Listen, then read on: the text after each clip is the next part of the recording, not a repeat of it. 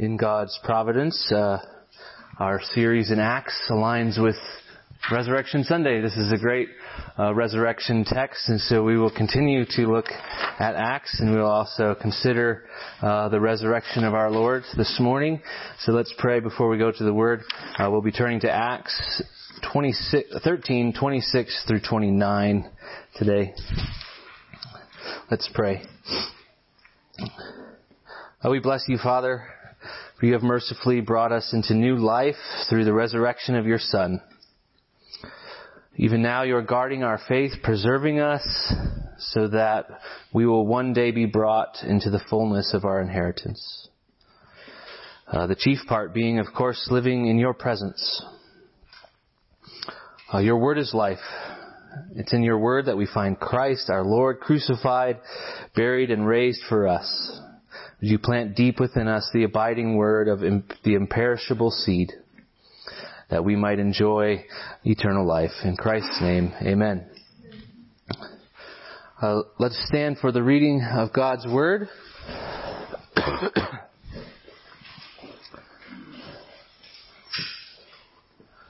Remind you by way of context, Paul and Barnabas had traveled from Cyprus north into what is now Turkey or Asia Minor, and they have made their way up inland to Antioch of Pisidia, and they are in the synagogue, and this is kind of in the middle of Paul's sermon to the Jews in the synagogue at Antioch. So Paul says, beginning in verse 26, "Brothers, sons of the family of Abraham, and those among you who fear God, to us has been sent the message of this salvation. For those who live in Jerusalem and their rulers, because they did not recognize him or understand the utterances of the prophets, which are read every Sabbath, fulfilled them by condemning him. And though they found in him no guilt worthy of death, they asked Pilate to have him executed. And when they had carried out all that was written of him, they took him down from the tree and laid him in a tomb. But God raised him from the dead. And for many days he appeared to those who had come up with him from Galilee to Jerusalem, who are now his witnesses to the people. And we bring you the good news that God promised to the fathers, that he has fulfilled to us, their children, by raising Jesus, as also it is written in the second Psalm, 'You are my son, today I have begotten you.' And as for the fact that he raised him from the dead, no more to return to corruption, he has spoken in this way, 'I will give you the holy and sure blessings of David.' Therefore he says also in another psalm, 'You will not let your Holy One see corruption.' For David, after he had served the purpose of God in his own generation, fell asleep and was laid with his fathers and saw corruption. But he whom God raised did not see corruption. Let it be known to you, therefore, brothers, that through this man forgiveness of sins is proclaimed to you. And by him everyone who believes is freed from everything which you could not be freed by the law of Moses." Amen. This is God's word. You may be seated.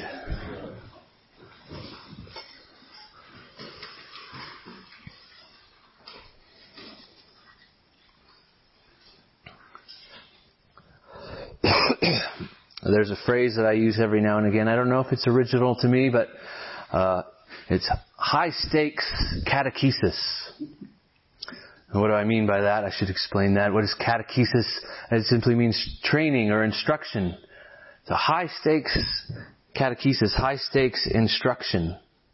As I raise my kids, I'm not going to let them go their own way. I'm not going to let them decide for themselves. I'm going to catechize them. I'm going to train them up in righteousness. And the reason I call this high stakes is because if I'm wrong, I'm hurting them. I'm harming them. Right? It's almost abuse to lead them in the wrong direction. So it's high stakes catechesis. As Paul says, if we are wrong, we are of all men most to be pitied. We're fools. On the other hand, if we're right, or rather if God is right in his word, then we have the enjoyment of what we saw last time in Acts, what Calvin called our principal and only felicity, our chief and only joy, which is Christ. We've obtained Christ. So it's high stakes. Either we have the fullness of joy or we have the fullness of pity. So what reason do we have as Christians to think that we're right, that the Scriptures are true, that the resurrection is true? Paul presented Christ in the last passage we read as this chief joy of the Jewish people, their Messiah in the last passage we studied. And now he's going to supply his reasons. His reasons stand or fall on what we celebrate today, on the resurrection. Christianity stands or falls on the resurrection. Paul begins this portion of his sermon in 26. He says, "Brothers, sons of the family of Abraham, and those among you who fear God, to us has been sent the message of this salvation." So what he's going to say is a message of salvation. And notice here, there's a bit of what some people call an inclusio, which is a bracket on either end of a passage, and it tells you this whole passage is about this topic. So we have at the beginning here, this is the message of salvation. And if you jump down to 38, "Let it be known to you, therefore, brothers, that through this man forgiveness of sins is proclaimed to you." So this whole message is about a message of forgiveness, a message of salvation. And for Paul here, there's no hesitation. There's no apology. There's no kind of, in my view, this is how this works. Or from where I sit, this is how I understand it. Or here's what has helped me. Paul is proclaiming the message of salvation. Jesus Christ of Nazareth equals God's Messiah, equals the one and only way to salvation. You can imagine a small band of soldiers making their way through the countryside on a road, and they see someone coming to them from a distance. And this man, when he arrives, is a messenger, and the message he gives to the leader is a piece of intelligence. He says, if you stay on this road and go on to the left at the fork up ahead, there's an ambush waiting for you, and you're all going to die. However, if you take the right-hand fork, you'll be safe. And in fact, there's villagers there, and they have a meal planned for you. They're in support of you. The apostolic gospel, Paul's gospel, leaves us with this kind of fork in the road. We must go to the right or to the left. One way leads to life and joy. One way leads to grief and death.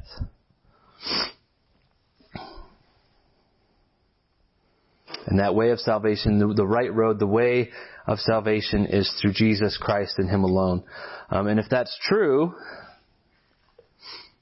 of course I'm not going to leave it up to my children to go their own way, right? I'm going to decide what God has said, and I'm going to lead them in that way. Of course I'm not going to just let my friends and family wander off. I'm going to urge them, I'm going to plead with them to take the path of life. And in a society where that juncture in the road is perceived not so much as a fork in the road, but as a traffic circle with about 100 spokes like a bicycle wheel. And any one of these ways is a potential way to your own personal Shangri-La. This two-fork message is not received very warmly. But this is the message. Jesus is the path to life. He's the one road to salvation.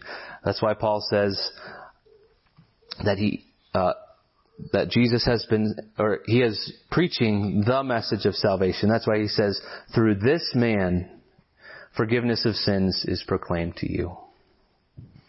And that's why this bookend in this passage, kind of the book covers, if you will, tells us this is a message of salvation. So, what about the contents? What about the pages in between? Why? Why should we believe this Jesus is the Messiah, that He is the path to salvation? It will help to consider, I think, from the Jewish perspective a little bit, Paul's original audience. Think from this first century Jewish perspective, that you're longing for a particular kind of Redeemer, someone who will come and save you from the Roman tyranny, a sort of superhero figure, if you will. Someone to come and liberate the Jews, to restore the fortunes of Israel. That's your mindset. Now, one would expect this type of Messiah to arrive on the scene and form a kind of entourage of the best, right? The best of the Jewish leadership, the men with power, the men with social status, with wisdom, with strength. We might also expect him to gather to himself men with military prowess to come in and conquer the Romans, to oust Pilate, to come and sit down in Jerusalem. And of course we'd expect him to be a man of the people, a man of popularity, someone to amass a following from the people of Israel, and especially those men and women with status and resources to support the mission of ousting the Romans. But this man, Jesus, from Nazareth, of all places, collected really some just dudes from Galilee, some fishermen. And his following is this sort of needy group of Galileans. Galileans aren't a esteemed group of people. Instead of schmoozing the upper class, he consistently angered the people of status in the Jewish community. When he did finally go to Jerusalem, he just made more enemies. He broke into the temple and destroyed the money changers, the very financial resource of Caiaphas, the high priest. And then he finally comes before Pilate, and rather than ousting him, he hardly says a word. Instead of taking on the Romans and taking his seat on the throne of David, instead he was cast out of the city walls. He was pinned to a Roman cross. So the point is, what could possibly be attractive about this Messiah from their perspective? Surely he was just another in a long line of promising duds. Notice here, Paul kind of admits this. He says in 27 that those who live in Jerusalem and their rulers condemned him. They didn't affirm him, they condemned him. They and Pilate executed him and laid him in a tomb, assuming that to be the end of yet another messianic failure. But why was Jesus rejected at Jerusalem? Paul says, because they were looking for their Messiah instead of God's Messiah. They were looking for their Messiah according to their preconceived notions rather than God's Messiah according to Scripture. God had revealed plenty in the Scriptures which would identify Jesus as the Messiah. But Paul says here, and this is terrifying, let this be a warning to us. They did not recognize him nor understand the utterances of the prophets which are read every Sabbath. The Scriptures which are read every Sabbath identify Jesus as the Messiah. They didn't recognize him. Perhaps on Good Friday you read the story of the crucifixion account. And in Matthew, when Pilate washes his hands and he says, his blood be on you. The chilling response of the Jerusalem crowd is, his blood be on us and on our children. Scriptures are read every day on the Sabbath, and this is their recalcitrance.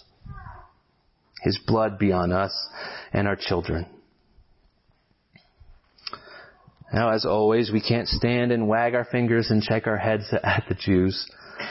We are just as disposed to ignore the plan and testimony of Scripture and to follow the idols of our own hearts. I always appreciate the distinction Martin Luther makes. He calls this distinction, there's a distinction between the theology of glory and the theology of the cross. Now, we might think, theology of glory, that sounds good. The theology of God's glory. No, it's really a reference to the theology of our own glory, as opposed to the theology of suffering. Every Christian has to relearn the theology of the cross because we're born with the theology of glory in our hearts. Portion of an article from Gene Veith. He says, a theology of glory expects total success finding all the answers, winning all the battles, and living happily ever after. The theology of glory is all about my strength, my power, and my works. A theologian of glory expects his church to be perfect and always to grow. If a theologian of glory gets sick, he expects God to heal him. And if he experiences failure and weakness, if his church has problems, and if he is not healed, then he is often utterly confused, questioning the sufficiency of his faith and sometimes questioning the very existence of God. On the other hand, but Luther pointed out, when God chose to save us, he did not follow the way of glory. He did not come as a great hero king, defeating his enemies and establishing a mighty kingdom on earth. Rather, he came as a baby, laid in an animal trough, a man of sorrows with no place to lay his head. And he saves us by the weakness and shame of dying on a cross. Those who follow him will have crosses of their own. If anyone would come after me, let him deny himself and take up his cross and follow me. So you see the distinction there between the theology of glory and the theology of the cross. Even as believers, we tussle with the glitter of the theology of glory. For us, naturally, spiritual experience trumps truth. The works that we and others do trump simple faith. Comfort trumps suffering. Fun trumps contentment. The point is really this, is are we looking for our Messiah or God's Messiah? Are we really setting our expectations according to the Scriptures, which are read every day on the Sabbath? Or are we blinded by our own expectation? Now, all of this perfectly addresses the Jewish audience of people who were consistently swept away into a theology of glory. Paul addresses this in 38 and 39, so now at the end of the passage. And yes, I know it's Resurrection Sunday, and we're getting to that part. The Jews were always drawn to this theology of glory, the structure of their religion, the order, the beauty of the temple, the priestly vestments, the security of the sacrificial system, circumcision, food laws, 613 laws. It's all there for us. It builds the structure for us. And it's tempting to make that the source of our faith. From Galatians, we know, and remember Paul here is in Galatia, we know these people struggled with this, finding their identity as children of Abraham in the works of the law rather than in Christ. But Paul here, he directs them to Christ instead. In verse 38, let it be known to you, therefore, brothers, that through this man forgiveness of sins is proclaimed to you. And by him everyone who believes is freed from everything which you could not be freed by the law of Moses. This is a rare instance where I think the ESV misses the mark. I think the Net Bible, and I had Michael put it there below the text in your bulletin for you, gets it better. Because the word is not freed. In the Greek, it's justification. He's talking about justification. He says that they're justified. So I'll read 38 and 39 again in the Net. Therefore, let it be known to you, brothers, that through this one forgiveness of sins is proclaimed to you, and by this one everyone who believes is justified from everything which the law of Moses could not justify you. Hear that echo of Galatians in those verses. The law of Moses was an important administration of God's covenant. It served its purpose, but it was never meant to be a means of providing anyone with a means of right standing before God. The law of Moses was never meant to be a ladder by which we climb the rungs up into the presence of God. It was never meant to be a dress by which we put over our muddy and leprous appearance to make ourselves pretty before God. That's not the purpose of the law of Moses.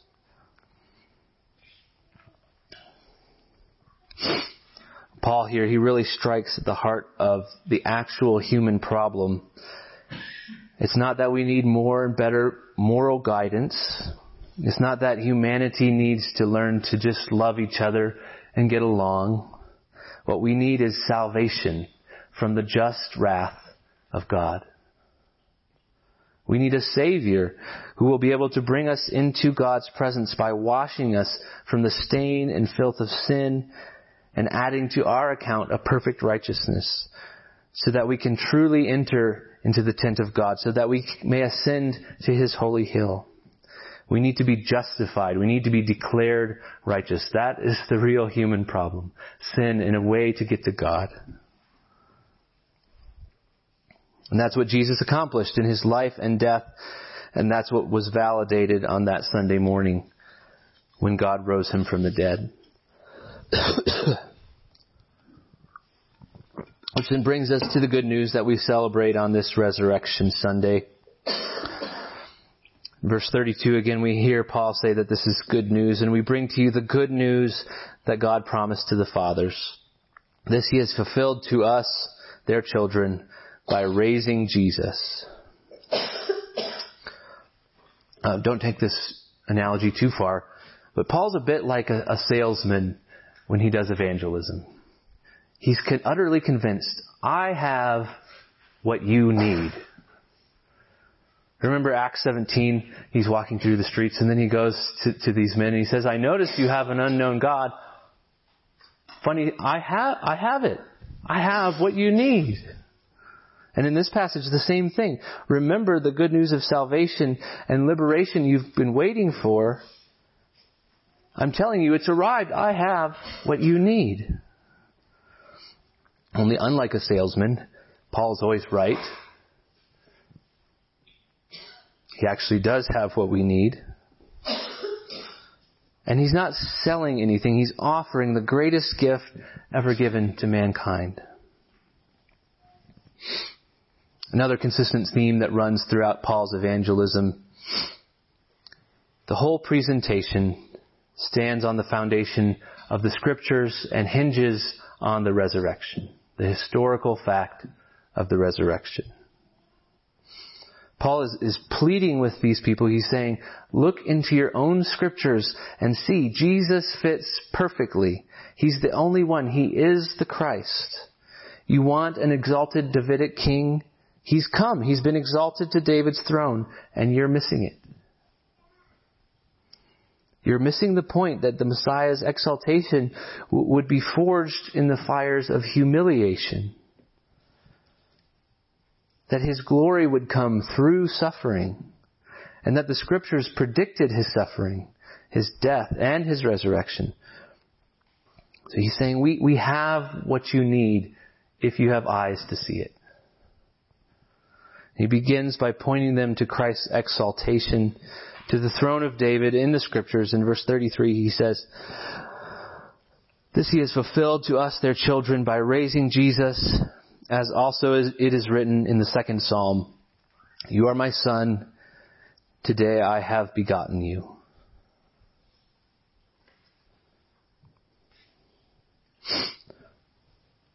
For Paul, very often, raised means more than just raised from the dead. It means raised to exaltation. And we see that here from the quote, you are my son, today I have begotten you. That Jesus is the exalted Son of God.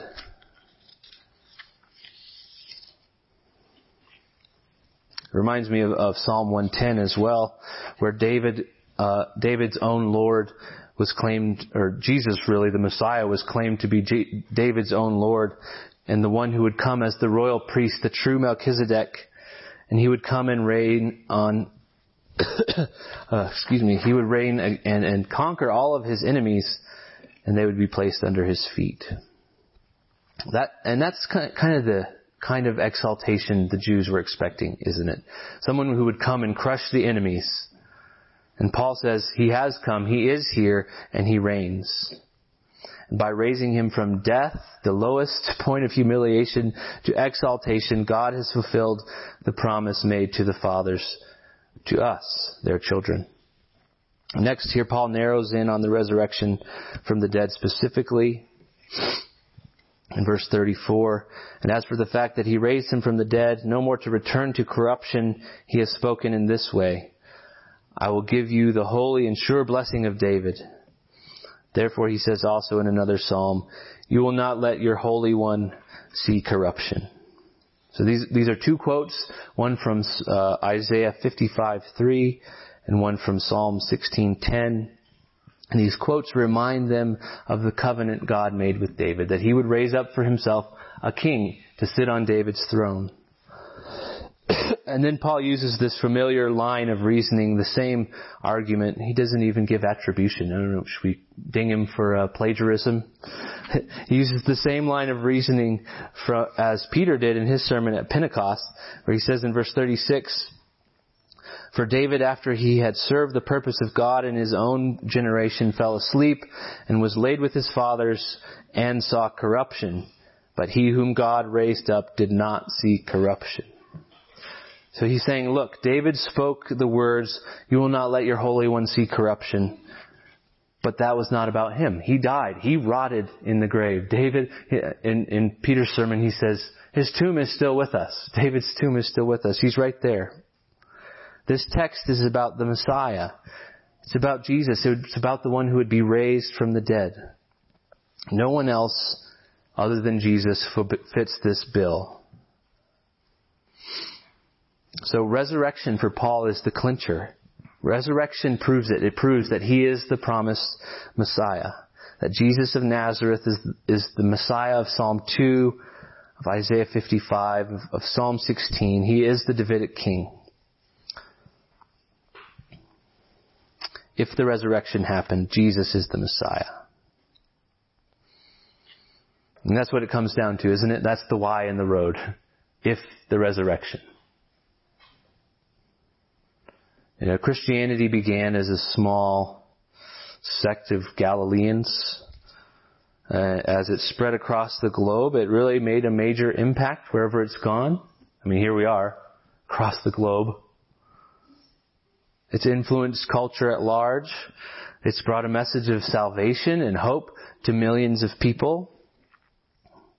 Many people from all around the globe believe this man, Jesus of Nazareth from Galilee, is David's king. Is the Savior who brings forgiveness and ushers us into the very presence of God. And all of that whole thing is like a grand cathedral, a lovely cathedral on the outside that's empty, dead, dusty, filled with cobwebs and rats and mice and spiders, if the resurrection of Jesus never happened, if it's not a historical fact. But if it's true, then the lungs of goodness, truth, and beauty that we find in the gospel of Jesus Christ are filled with the breath of God. Is it true? Is the resurrection true? Historians have done great work in proving that the most likely explanation for the historical evidence is that he was raised from the dead. Those studies are worth reading. But I'll leave that to the historians for now, and here's what I want to know.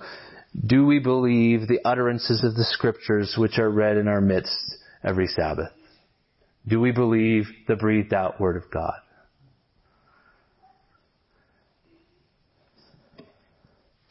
If we have ears to hear the breathed out Word of God, we will hear the testimony of God through those who saw a living, breathing, fish-eating Jesus.